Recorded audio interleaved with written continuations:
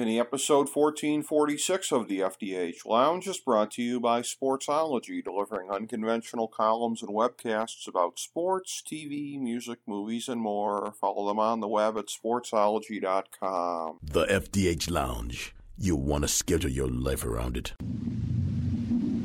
A long time ago, on a gloomy, wet Cleveland spring night, two men stand alone amidst the late-night drizzle. Their voices echo across the vacant station parking lot as they debate the merits of the great American radio show that have been missing for far too long. On that night, an idea was born. That idea became the FDH Lounge.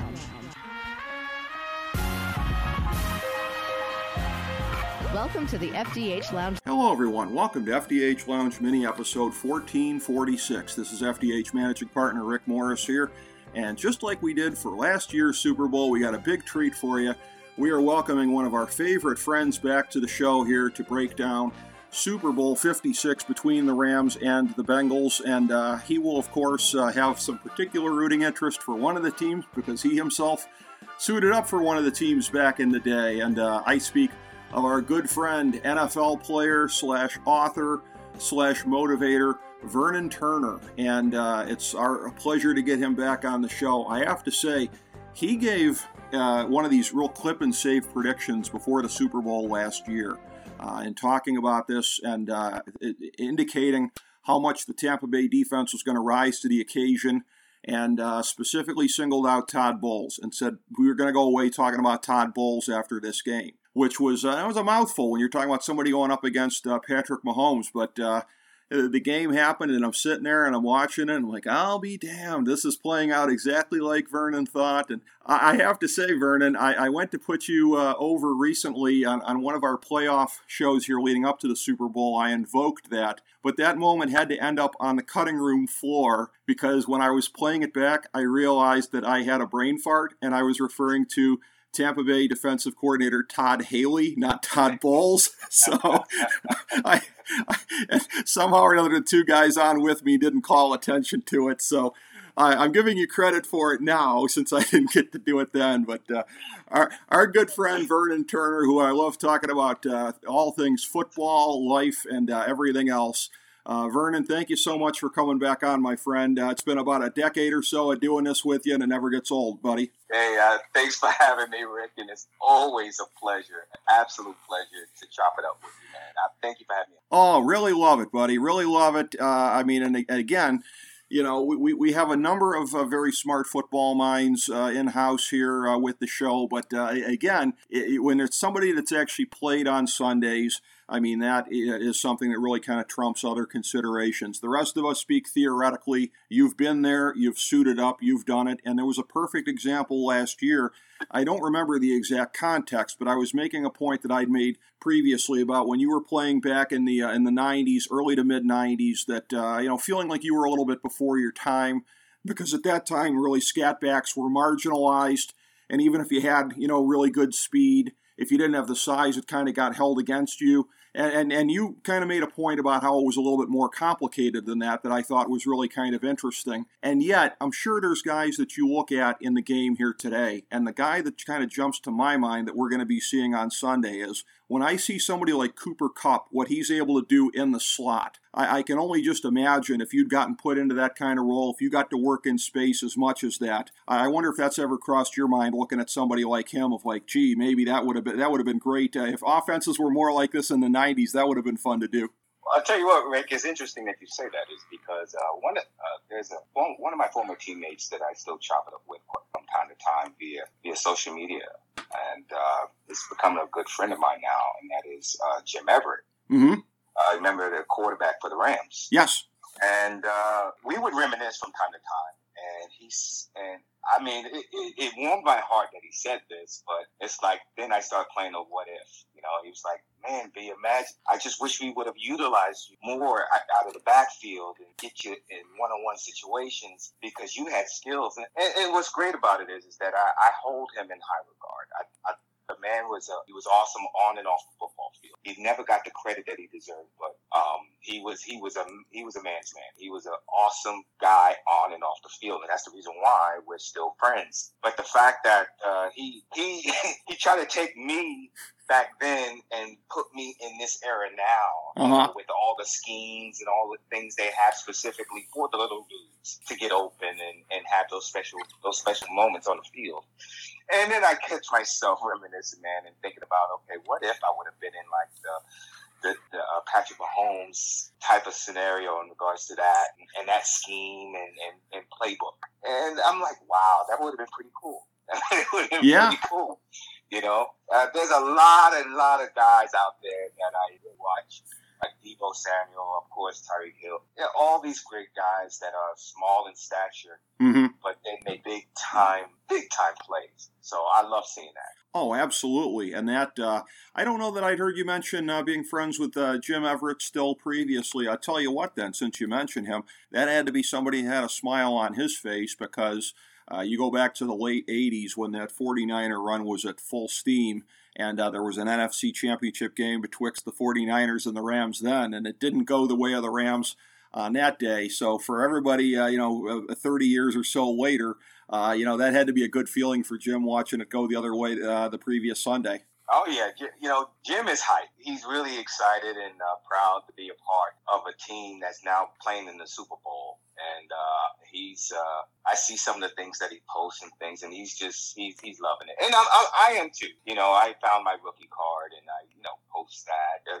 And of course it was with the Rams. And I didn't realize how many trading cards I had with the Rams uniform on. So I'll be posting those later on over the weekend. But it's an exciting time. It really is. It's a special feeling to see a team that you played for at the show. It means even though we're not a part of it now, sure, we'll always be a part of it in our hearts, and we can always say that, hey, we at one time we were a part of that. Well, so exactly. Oh, yeah, and listen, when you were with the Rams, I mean, that was a difficult moment in history. That some of the better days in the 80s, it had kind of fallen on harder times when you were there, and yet I always make this point to people. One of the really kind of quirky things about history is, and I was looking at the rosters at the time, so you didn't overlap with this guy, but there's 3 people who went on subsequently. This doesn't have anything to do with football. You're one of the 3 with everything that you've gone on to do as an author and everything that may come from that, or will come from that, I should say. Strike that, will come from that, and we'll get into that subsequently. There's you, there's a guy who had been on the Rams until the previous year when you got there, Bill Goldberg, later known as a big-time pro wrestler, and Terry Crews. So it's incredible.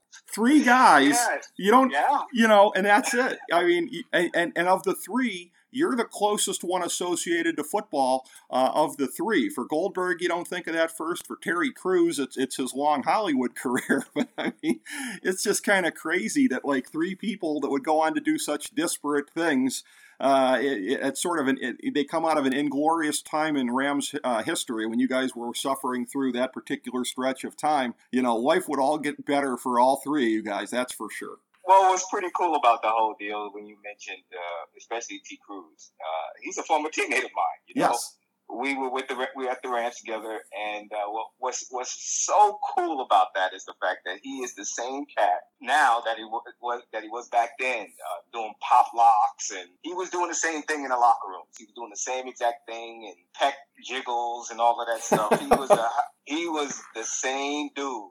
So the fact that he made it at that level and he's doing well, I'm happy for him. I really am. But it warms my heart when I see former teammates of mine going off to do things like even Shannon Sharp. And I don't know, it was a few months ago. I couldn't believe he even remembered, but he had mentioned me on his show about, the return men that did multiple duties in regards to return kicks and running back, wide receiver.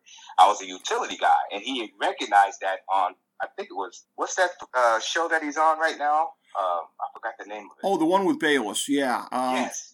So he had mentioned my name, and next thing you know, my text messages were blowing up, and my social media inbox was blowing up, and then it was pretty cool, though, that he remembered. That's the only thing I was happy about, that he actually remembered. That's amazing. I was one of those journeymen, so. Oh, that's great. That's great. Yeah, because again, you being primarily a return guy, special teams guy, I know that when you were in Tampa, the year that you had the first return touchdown in the history of the Bucs in '94. Look it up on YouTube, guys. But when you were there, I know that you said that the week of that very same Lions game that you were basically playing the role of Barry Sanders in practice, which, I mean, that's got to be one of the coolest things ever. But as far as getting to spread your wings at a time like that as opposed to today, I mean, I look at the other guys of comparable size from that time, somebody like Dave Meggett with the Giants, and the sort of narrow role he was in over a period of time. And I'll tell you what, somebody that people hold up as being the greatest coach of all time, Bill Belichick, but when he was in Cleveland in this town, there's a bitter catchphrase that we still use in this town, Metcalf up the middle. That was all Belichick knew to do with him, was just send him right into the middle of the line. So, I mean, I've said, I think previously on the show, I don't know if it was Andy Reid with Brian Westbrook in the early 2000s. I don't know where the tide started to turn exactly. Maybe it was in St. Louis with Mike Martz. But sometime around there, it seems like that was sort of the birth of the modern game a little bit more, because the respect for the smaller guys sort of coincided with, as the spread offenses really started going out there, and, things stopped being a lot less vanilla, and you started working all the Baskin-Robbins flavors into the game, and it actually kind of leads up to where these two offenses are today, because, they both have a tendency to go in very, very exotic ways. Yeah, it's going to be an interesting game. I was sitting here trying to figure out if I can make a prediction in regards to how it's going to actually play out. Now, my Rams are going to win. I mean, they're going to win. But what's interesting is that this young man at the quarterback helm on the other side of that field is a very special young man. Yes. I call him Joe Cool. Yes. And that young man is like, he's very unique in regards to his demeanor, in regards to improvising, in regards to, please underestimate, sure, because I will burn you. Yes. And you gotta. Yes, Jamar Chase, incredible player. Yeah, that's another special individual. That's another unbelievably special person that he throws to.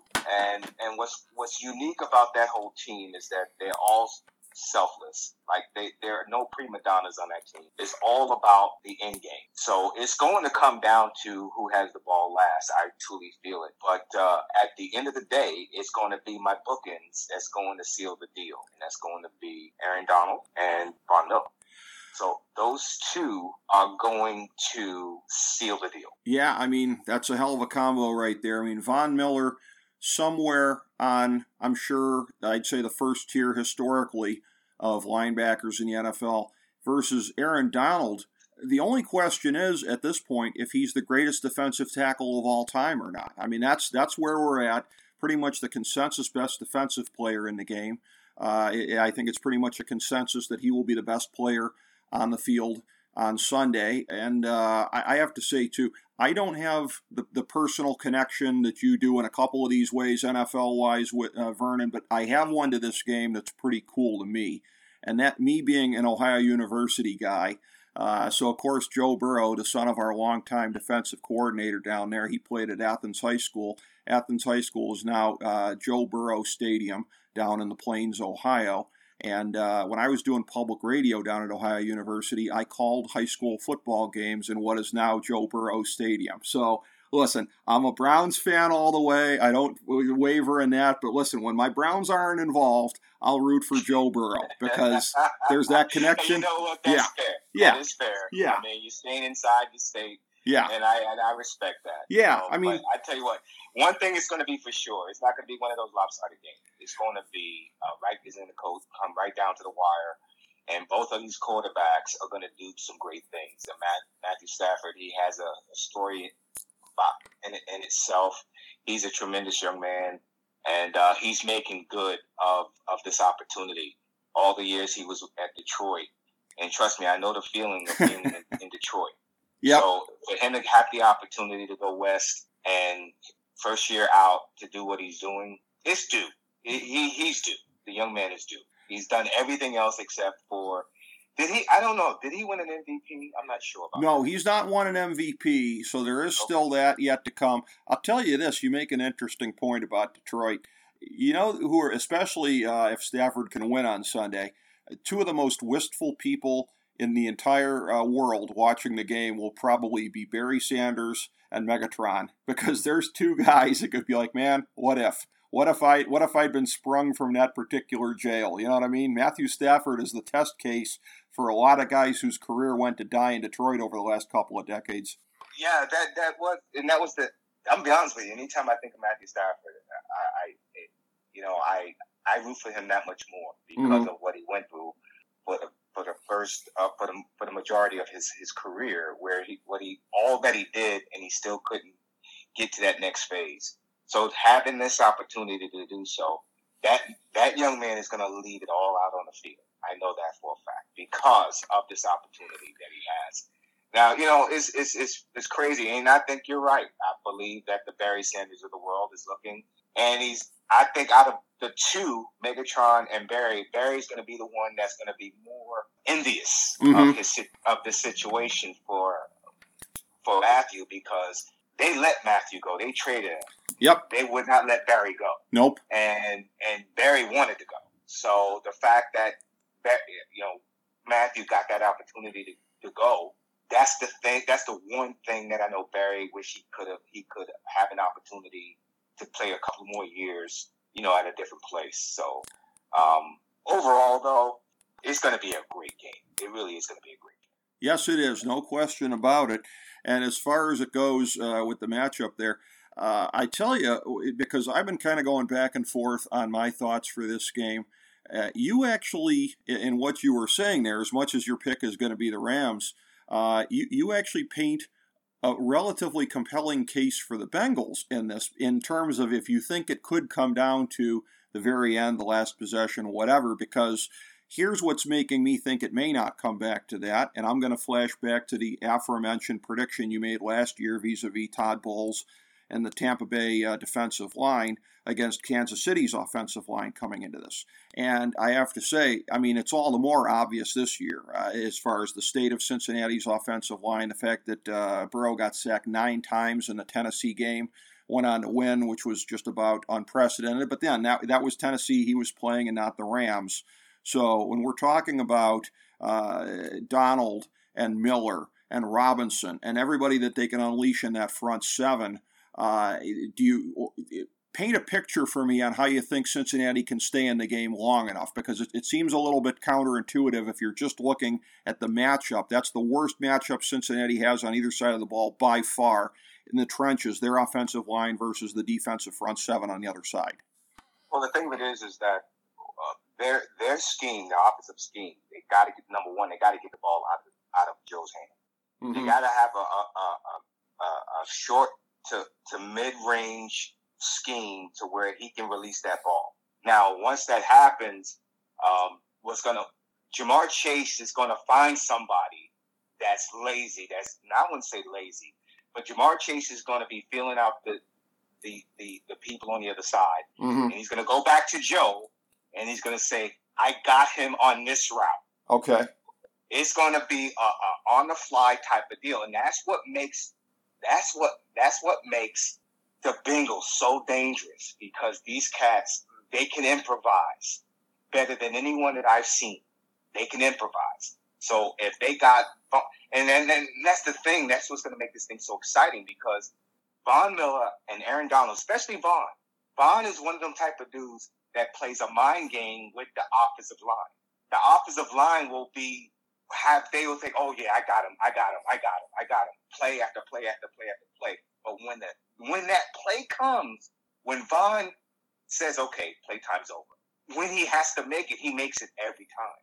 And that's what, if you look at the last game that they played, I think they did play the Buccaneers. I was watching that game, and it was needed. We needed to get to Tom. I said, "Von, flip the switch, baby, right now." And I'll be darned, he was the one that made the last sack. I mean, he just knows, and he lulls these offensive linemen to a false sense of security. That's the reason why I think that if Joe is not careful, he's gonna be another victim of that. But at the end of the day, it's gonna be a fantastic game because I honestly think they're going to come up with a play action, short to mid range, and then they're going to improvise on who they can target specifically in that defensive backfield to go deep. So it's going to be watch what I'm saying. Watch what happens. So it's going to be a very, very fun game to watch. Oh, absolutely. And listen, Chase might only be a rookie, but as much as everybody's saying, and I think it is the marquee matchup of the Super Bowl one-on-one, Jamar Chase versus Jalen Ramsey, I absolutely think he can take Jalen Ramsey. That's a matchup that, I mean, I wouldn't say it's necessarily in Cincinnati's favor, but it's one because it's asking a lot for it to be in their favor. But I think he can have his moments. And at the very least, even if he's keeping him occupied, I think T. Higgins is going to have a big game on the other side of the field as well, if that's going to be the case. And Von Miller, it's an interesting thing. There were kind of some questions about him before he got to L.A. in terms of what he had left. This is a guy who's had some injuries and everything like that. But I was joking the other day with a friend of mine about that old, I think it's a Travis Tritt lyric. We were talking about Kevin Love with my beloved Cleveland Cavaliers and seeing him thrive this year in the right situation and the right minutes that he's getting. I ain't as good as I once was. I'm as good once as I ever was. I think we're going to see that from Von Miller on Sunday. Yeah, I honestly feel that Von knows that this is a moment. This is a moment that all the doubters, all the naysayers, all the question marks of this guy's productivity and what he has left in the tank, he's going to put an exclamation point on that, and he's going to seal it. And the thing of it is that, Aaron Donald is Aaron Donald. He's going to do his thing. He's going to get his. Yeah. But what's going to be interesting is the fact that, and to circle back to what you were talking about in regards to Jamar Chase and Jalen Ramsey, that's a mismatch. Jamar Chase will one-on-one eat him for lunch. I'm just keeping it real. Okay. No, I'm just keeping it real. He's going to eat him for lunch. But and trust me, don't get the game twisted. The defensive coordinator is aware of that, so they're going to bracket him. They're not going to just have him stone one-on-one Jalen Ramsey versus Jamar Chase. That's not going to happen. Mm-hmm. Or they're going to disguise it to make it look like that, but they're going to over-the-top bracket him every time. Okay. Because, yeah, they have to. Jalen Ramsey can't cover that young man one-on-one. They can't do that. Listen, I'll be watching for that, man. That's a heck of a prediction right there. That's a clip and save right alongside what you said about Todd Bowles last year, and that was absolutely correct. So there's no reason not to believe what you're saying there. I appreciate the boldness, because again, there's a lot of talented players out there on both sides, and when you talk about the scheming, for me, what Cincinnati did in the AFC Championship game, I mean, I think people might be scratching their head 100 years from now about that because if you look at it, I don't know. Did you see the prediction that I made in regards to that game? Oh yeah, I picked Cincy. Yeah. Okay. But how they did it? How? What? I mean, the defensive adjustments when again, listen, this Bengals defense, and I say this not in a good way. They remind me of where my Browns were a year ago when the back seven was really not that great. And it was a thing where, and the Browns a year ago, there was only so much they could do to kind of, scheme for that. And ultimately, I thought that was going to be the Bengals' downfall in that game. To go out there and replicate what the Colts did years ago to the Patriots, come back from 18 points down at halftime and come back and win. People will be scratching their head for decades about that with the personnel they had, how they overcame that on the road in that situation. That's really, again, kudos to you for having made the prediction. What can you do to enlighten me and everybody else about how they were able to make those adjustments with the personnel they had against arguably the most explosive offense in the league? Well, the thing of it is that if you notice, the biggest concern that I had was the fact that first half, if you remember the first half of that game, yeah, they had it to where they had all the time in the world on offense. The defense, the Bengals really struggled in regards to getting to the quarterback. Mm-hmm. They had a hard time.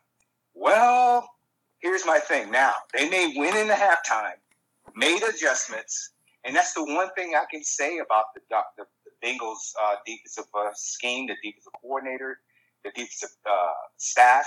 They made some great adjustments because at the end when they needed to make plays, they made those plays. They made them. So my thing is that they're going to be a second half team.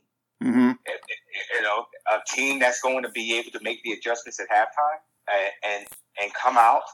And that's the biggest concern too. Now, when they're sitting here playing against the Rams, is that Rams got to be sexy on their scheme. They got to be clever. Mm-hmm. They got to disguise. They got to do all sorts of things. They got to throw them off their game. And they can't. You know, I know they're all watching film and all of that stuff on each other, but they gotta have some adjustments to where just get them off their game a little bit so they can make that one big play. That's the reason why I honestly feel I would be shocked. I'm gonna be honest with you. If I think the ego coming out of the gate, they may try to get Jalen Ramsey to go 1-on-1. Mm-hmm. I would be, if they did that, I would be shocked if they did that. I'm gonna be honest with you. Okay. Because the once they see that, I'm telling you, what's going to happen is that Jalen is going to do one of those stop and goes or a slant and go, and the next thing you know, because he can't keep up with this kid. Right. He can't keep up with him. So, like I said, man, it's gonna be a chess game. It's gonna be a chess game that I cannot wait to watch. And the only time I really watch football, I do watch my Jets because I'll always watch the Jets because of my dad. God rest his soul. Sure. But the playoffs and this moment right here, this is what it's all about. This is what it's all about. You're going to get the best of the best. You are going to get the best of the best. By the way, quick side note on this first ever matchup of the 4 seeds in the Super Bowl. It is a year where, again, things were crazy. We talked about this on the show during the season, that on a gut level, this almost felt more like what the pandemic season of 2020 was supposed to feel like. This season actually felt more disjointed. So maybe 4 seed doesn't mean as much because a lot of teams were just up and down, up and down, up and down. But on a gut level, I don't look at this like, oh, these are slam dunk the 2 best teams in football. I mean, they might be, but I don't have that slam dunk feeling as I might in some years. How do you look at it? Well, if you look at the entire season, it was all over the place. Right. It's like it was a gambler's nightmare. Yes. It truly was, because at any given week, someone would lose. I mean, it was a hot mess when it came to that. And you know what? In a way, that's pretty cool. I like that. Yeah. I love that, to be honest with you. To really not know who's going to win a doggone game when you go in, or when you honestly think a certain team is going to win and they end up losing. I mean, that's what it's all about. It's any given Sunday. And not to mention, you got to remember now, this was the first year that they added that extra game. Yes. It's a 17-week game. So believe it or not, it does take a toll. It really does. Sure. So that probably made a difference as well. And it's I don't know, it's a different type of year because of all the uncertainty with the pandemic and everything that's been going on and the protocols and stuff. It threw a monkey wrench. But the thing of it is that it threw a monkey wrench for everyone, not just for one team or the other. So they were all playing on the same playing field. That's true. That's a good point. Yeah. So I mean, that excuse is out the window because everybody had to go through it. In terms of the strategy for this game, I'm going to harken back to another game in the playoffs where there were 2 top-flight offenses. And one of my regulars, Chris Galloway, and I, we were kind of joking about this going into the KC-Buffalo game in terms of, you know, are you going to do what I think you're going to do? I'm going to try and take this away so that you can't do this. And as far as like trying to not only just exploit what the other team's going to do, but anticipate what you think they think you're going to do. And you can really, you know, get inside the looking glass, pretty quickly on that kind of stuff. But these 2 teams here, they're both hard to run on statistically. And offensively, just in terms of the statistics, neither one of them has great rushing numbers, although it's deceptive in both cases. For the Rams, obviously they didn't have a healthy backfield the entire season, and they do now. For Cincinnati, they were 23rd in the league collectively in rushing yards, but Joe Mixon was the 3rd leading rusher. So if you just look at as far as a lead back goes, Cincinnati didn't run the ball much when it wasn't Joe Mixon. That's why that number was deceptively low. So both teams are better than the statistics would tell you. The Rams were 25th in rushing, but like I said, throw that out the window because you're talking about a different backfield that they have now. I wonder if there's any temptation on the part of either team to try and think, okay, well, maybe if we can ice the other offense, keep them on the sidelines for a while, maybe in the case of Cincinnati especially, that, if we go to Joe Mixon a good amount, it'll kind of, throw off the pass rush a little bit. It'll make them respect the rush a little bit more, maybe make things a little bit better for Burrow. Do you think there's a chance that either of these teams goes more run-heavy than we think, or does this just turn into the kind of game we're expecting where really they're just winging it back and forth for 60 minutes? Well, I know that both of these teams expect, their motto is going to be keep the quarterbacks off the field. Mm-hmm. So my thought process is that if they're able to have a cool enough scheme, off tackles, draw plays, even though I haven't seen a draw play and I don't know how long. It's like it went obsolete. Right. A natural draw play went obsolete. Right. But they have if they can find a way to get the running game going, they definitely want to eat clock and keep the offense off the other offense off the field. Mm-hmm. The thing of it is that it's going to be very, very interesting on what kind of scheme, because the first 15 plays are scripted, right, of a game. So I'm really curious to see what they come up with. I know they're going to come out of the huddle and they're going to see exactly who's playing where, and what, they're going to try to get a feel for what they have. Now, my thought process: the first play of the game is going to be a play action. Okay. And yeah, it's going to be a play action, and it's going to be like maybe a drop off to the tight end and so on and so forth. But it's not going to be anything heavy. Now, I will take that back. I'm going to make a prediction. If the Bengals get the ball first, and they come out of that huddle and they see one-on-one matchup, and Jalen is over Jamar, I wouldn't be surprised. Now, I cannot. It'll be suicide if they came up pressed. They're not going to do that. Okay. They're going to play off man. If they do that, they're going to come up with a 8 to 10 yard hitch to Jamar Chase to say, okay, let's see how you're playing me now. You need to come up a little bit closer, because if I get this and I get open space, I'm going to run by you. So it's going to be a really fun thing. But to answer your question, the team that figures out how to run in addition to their passing scheme is going to be the team that wins. Interesting. Yeah, I agree with you. I think that kind of balance is going to be very much more pronounced for the winner of the game than the loser of the game. And I think, again, we talk about trying to anticipate what the other team's going to do.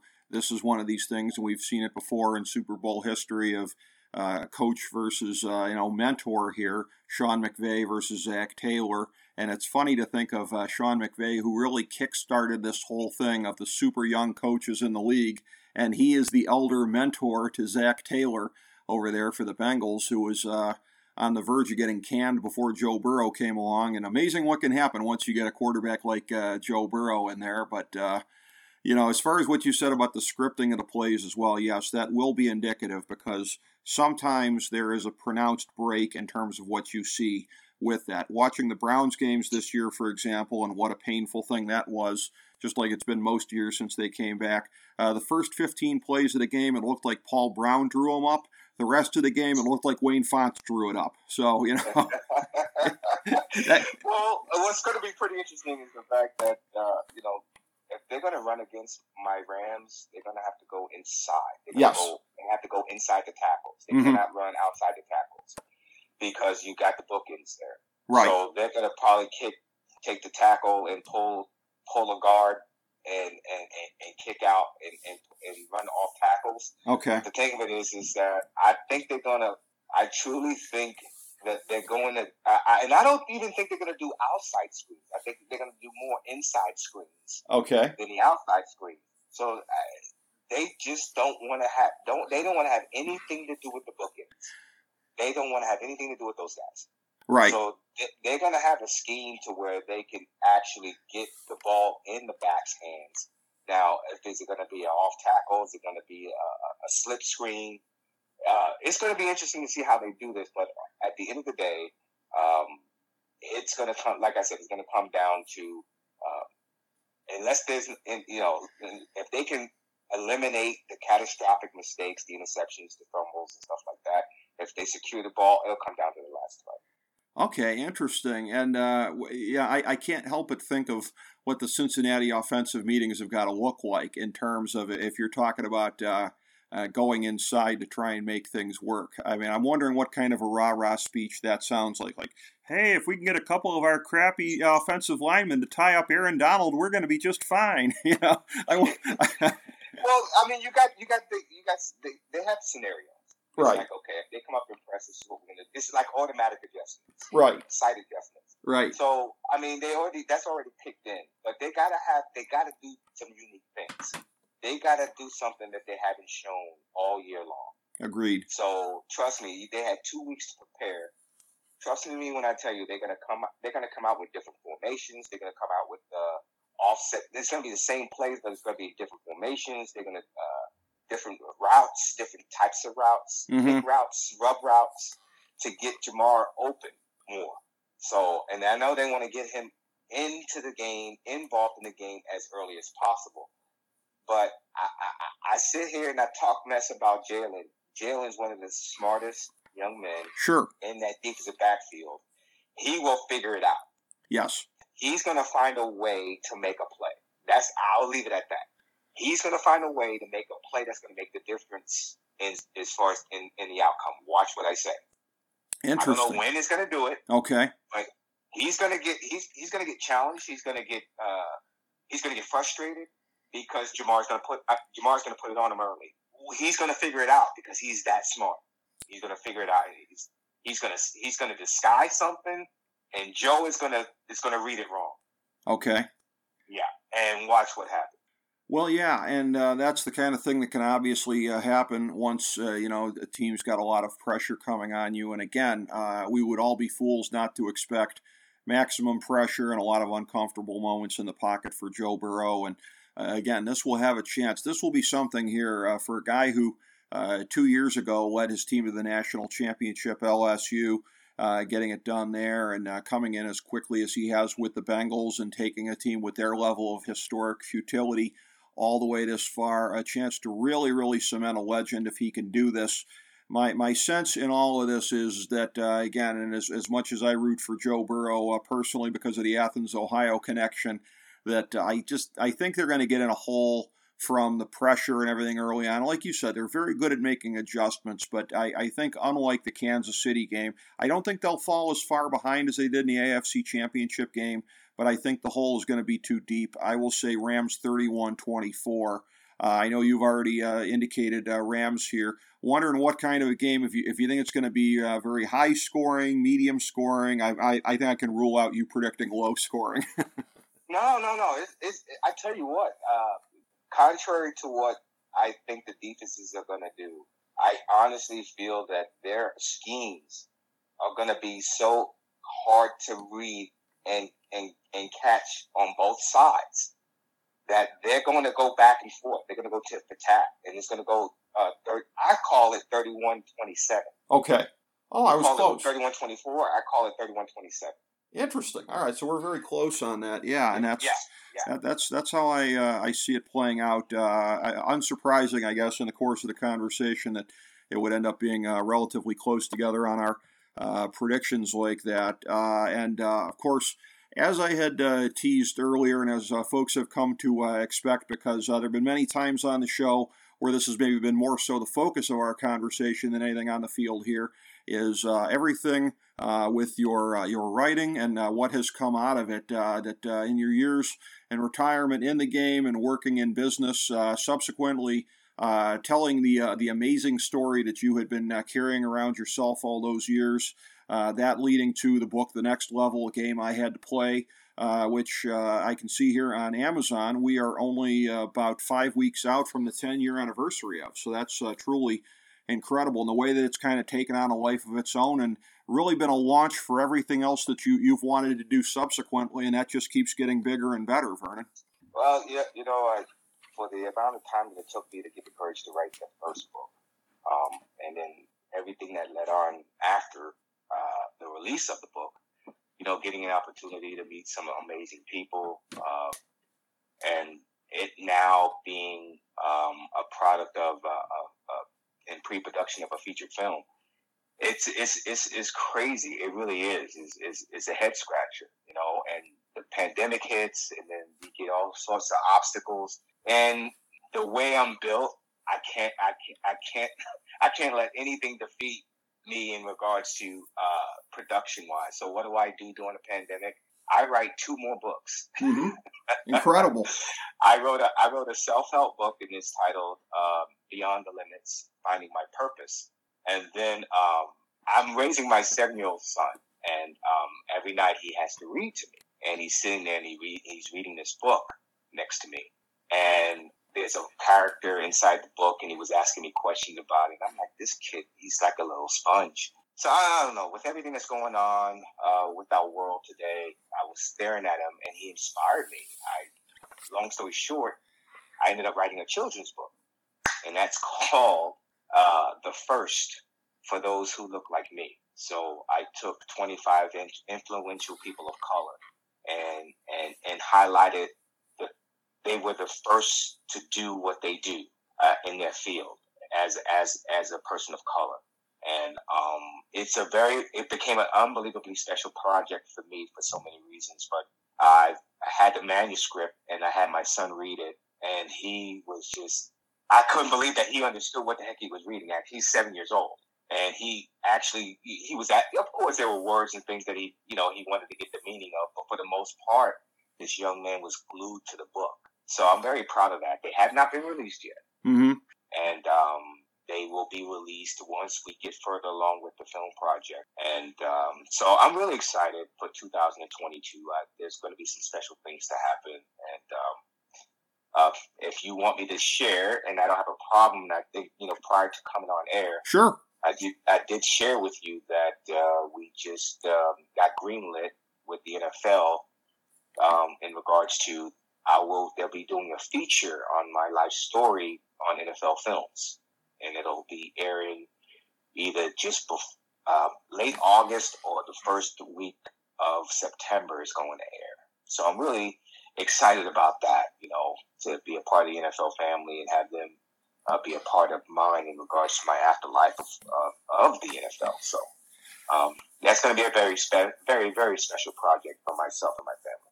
I was very honored talking to you prior to air when you said that. I mean, I was basically getting the news, right as you had gotten it here, and to have been in the position to have heard that that early, that immediately from you. That's a tremendous honor, and I have to say again, as far as your writing goes, anything that's predicated on a number, Vernon, be it 25 or 75, as long as it ends in a 5, buddy, it's a sign of quality. I tell you, man, I look back at my entire journey up till now, and I look back and I reflect, and I still scratch my head. I'm so blessed to have opportunities that I've been given, that was given to me, and I'm just want to make sure that I utilize all the tools that has been given to me, because at the end of the day, when it's time for me to go, I want to stand before God, and I want to say I've utilized every tool you put in my pocket, and I have nothing left to give. That's where I want to be at the end of the day. So that's what I'm working towards. Yes, absolutely, and everything like that, and again, it's something that you and I both know, from everything we've gone through, as well as far as the things you with your mother and me with mine. That motivation now of you live your life in such a way, when that time comes, boom, going to see your mom again. You and I both understand what that's like, too. I have to look forward to.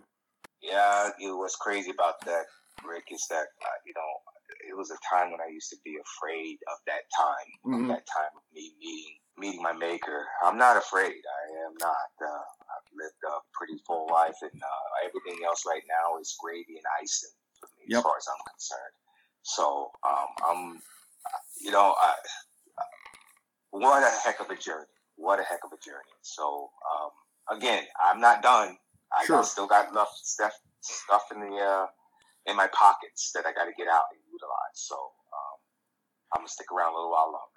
Well, I have to say, too, and I understand what you're saying there, and I understand that thought and that fear that you would have had at one time in your head, and that's the thing where somebody who has become a friend of mine and a friend of our show, a great author and motivator, Maya Master, it's a thing of where we don't realize she's a great teacher in this, of how things are universal and how you think it's just something in your head you think is just absolute. So I can see where you were thinking that, Vernon. I could see where you would have had that fear at some point about, again, crossing over, meeting your mom when it's all said and done. But that being, there's nobody else that knows you that would look at it that way. That's just a thing where we all get on our own heads about these kinds of things here. Objectively, there is zero reason whatsoever that would ever be the case. I can say that as a friend of yours and somebody who's really looked up to you and learned from you and everything like that. There was never a reason for you to think that, and yet I understand why you did, because that's something we all do to ourselves.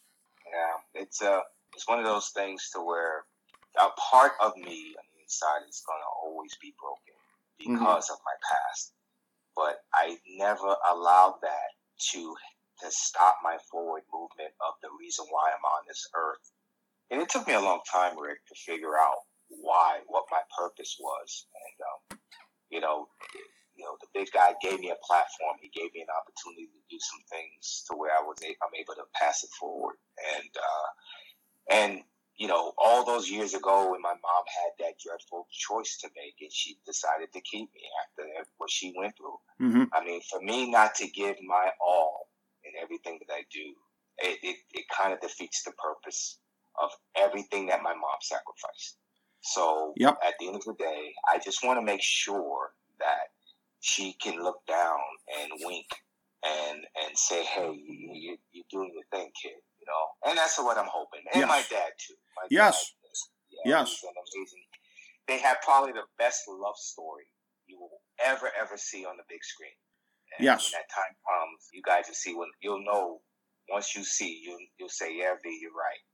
You're right. So absolutely, there's a lot of things to look forward to there. Oh, there's a lot of things, buddy, and that's the thing too of where these cycles of life here now of you go from you having been the son to you now being the parent. And I will say, when I see on Facebook there, when you post the pictures with you and your son, I always smile to see it because, you're living out this cycle, this generation, the way that you would want to. The boy clearly doesn't lack for anything. He's got a wonderful home that you're providing there. I just smile when I see the amount of, love that's present in that. And again, you've got a quote on your page here, right at the top of the page, on the homepage at VernonTurner.com. You use this quote an awful lot from Mark Twain. The two most important moments in your life, first is when you're born. The second one is when you find out why you're born. And this journey you've been on, Vernon, it's really been one. It's been fascinating and basically it's certainly very inspiring to everybody who has seen it. You have gone through that journey. You discovered why you were born, and I look forward to seeing it play out here as you get to share this story now ever more widely with the world. That we are on the verge of that being the case here in the time to come, and I'm really looking forward to it from your perspective because I think that is going to give you even more peace and fulfillment, even as some aspects of it will be difficult for you. It will, but the one thing I realized, Rick, is it's not even about me anymore.